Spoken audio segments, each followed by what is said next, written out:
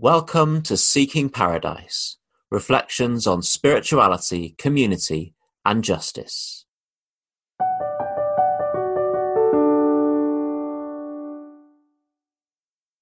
Reading from George Fox.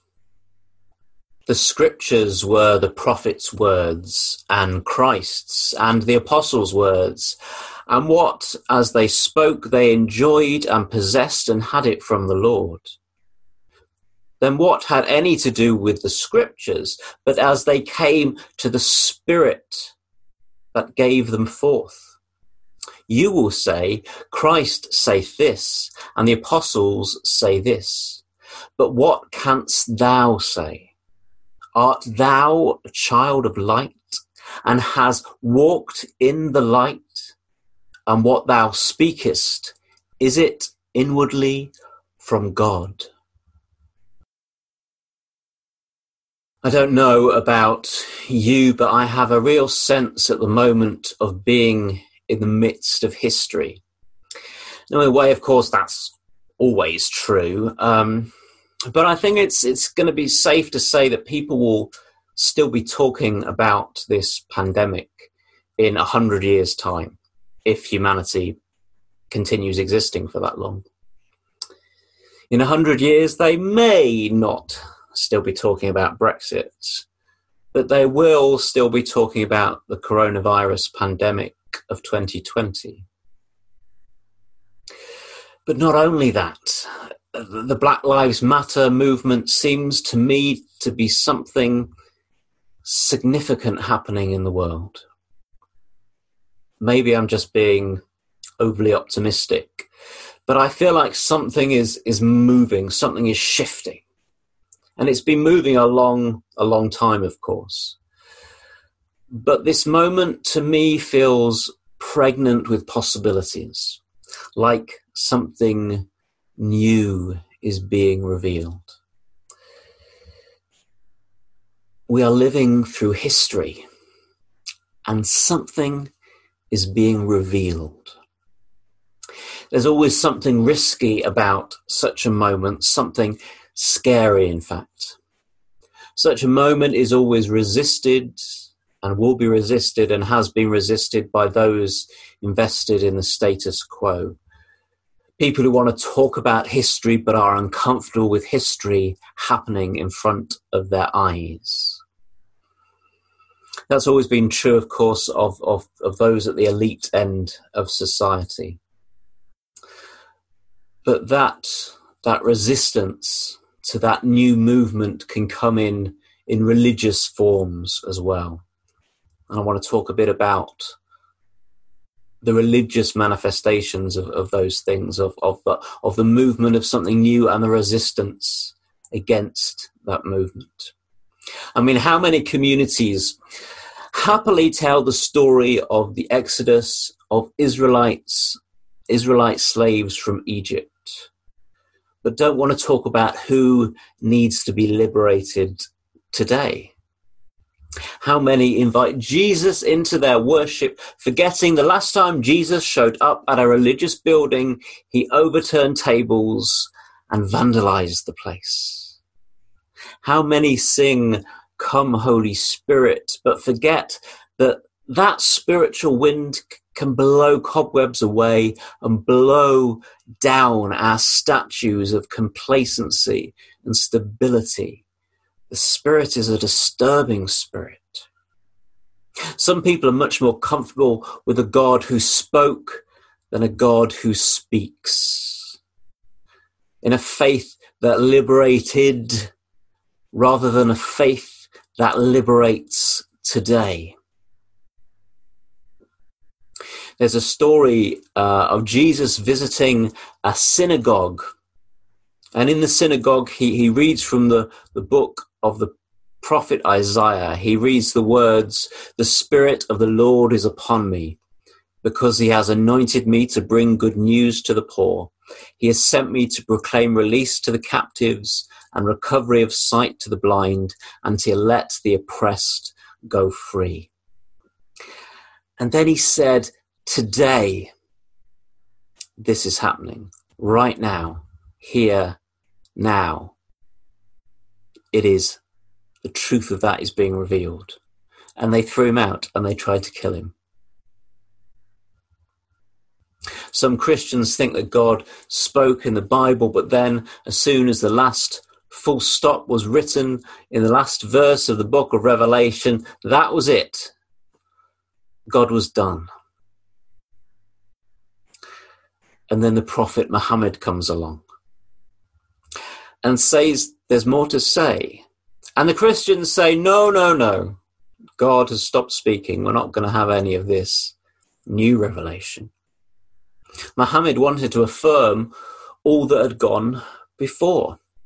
The Quran says, we have revealed our will to you as we revealed it to Noah and to the prophets who came after him, as we revealed it to Abraham, Ishmael, Isaac, Jacob and the tribes, to Jesus, Job, Jonah, Aaron, Solomon and David, to whom we gave the Psalms. Of some apostles we have already told you how God spoke directly to Moses, but there are others of whom we have not yet spoken, apostles who brought good news to humankind and admonished them. So lots of prophets are recognized in Islam. But then they say, oh no, God has stopped speaking. Muhammad was the last prophet. But then Guru Nanak comes along and founds the Sikh faith. And the Baha'u'llah comes along and founds the Baha'i faith. And Mirza Ghulam Ahmed comes along and starts the Ahmadiyya Muslim community. And the other Muslims say they are not real Muslims because they've recognized a new prophet. Religions so often put a full stop where God has put a comma.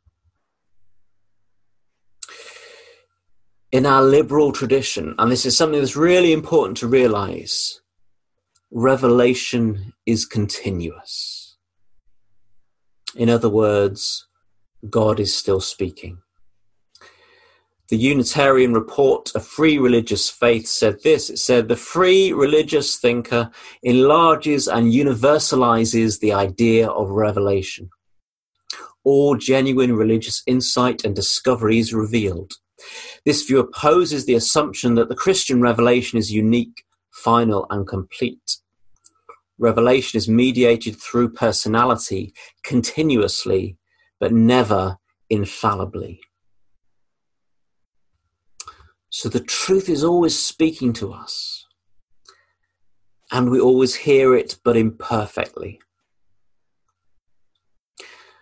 As the Sufi Al-Arabi pointed out, God or the truth is not limited to any one creed or religion. And that's why we, as we have just done, we read from other religious scriptures. Because truth is bigger than any one creed, and we're seeking truth. We're part of a process of discovery. And just like in science, our ideas evolve over the years. Isaac Newton made a really important contribution to physics, right? And his ideas today are still kind of true as far as they go. But when Albert Einstein came along with his ideas about space and time, that added a deeper and a fuller truth to how we understand the world. So the prophets of the past still tell us really important things. They're part of the story. But the point isn't just to be stuck where they are and repeat their insights. We have to make these discoveries ourselves. Francis David, the founder of Unitarianism in Transylvania, was imprisoned and died in prison because he broke one law, the law against innovation, new things in religion. That was the law that was passed in Transylvania. They accepted the Reformation, they accepted there were these new Protestant churches that had emerged, but the powers, the king said, no more. Right, we accept there's been a Reformation, there's these new churches, but nothing new. We're putting a full stop here. You can't have any more evolution. Your ideas can't evolve any further than they are now. And Francis David's ideas did evolve. And Unitarianism evolved. And that's why they imprisoned him and they effectively killed him. Because they wanted to put a full stop. And David wanted to evolve, continuing the process of discovery and evolution. As George Fox, the founder of the Quakers, said, okay, Jesus said this, Paul said that,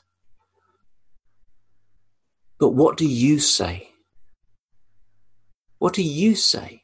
Because you have access to the same light they did. You're a child of that light too. What are your inward discoveries? That's the challenge of a liberal religious faith. Not to live in the past, not to have a religion based on what the holy has done, but on what the holy is doing. Not to have a religion based on revelation given once and finally in the past, but on what is being revealed in this very moment. Not to be based on what that light has shone on in the past, but what that light is revealing today. What is that light revealing today? What is being revealed in the toppling of statues? What is being revealed in a time of pandemic? What is being revealed in the movement of Black Lives Matter? What is being revealed in this moment of climate crisis? What is being revealed to us? What is being revealed to you? Jesus said this, Muhammad said that. But what do you say? Or to put it another way, Jesus heard this, and Muhammad heard that. But what do you hear? You have just as much access to truth, to life, to light, as they did. They said this and that. What do you say? What is your inward discovery? What do you hear when you turn inwards to your own heart?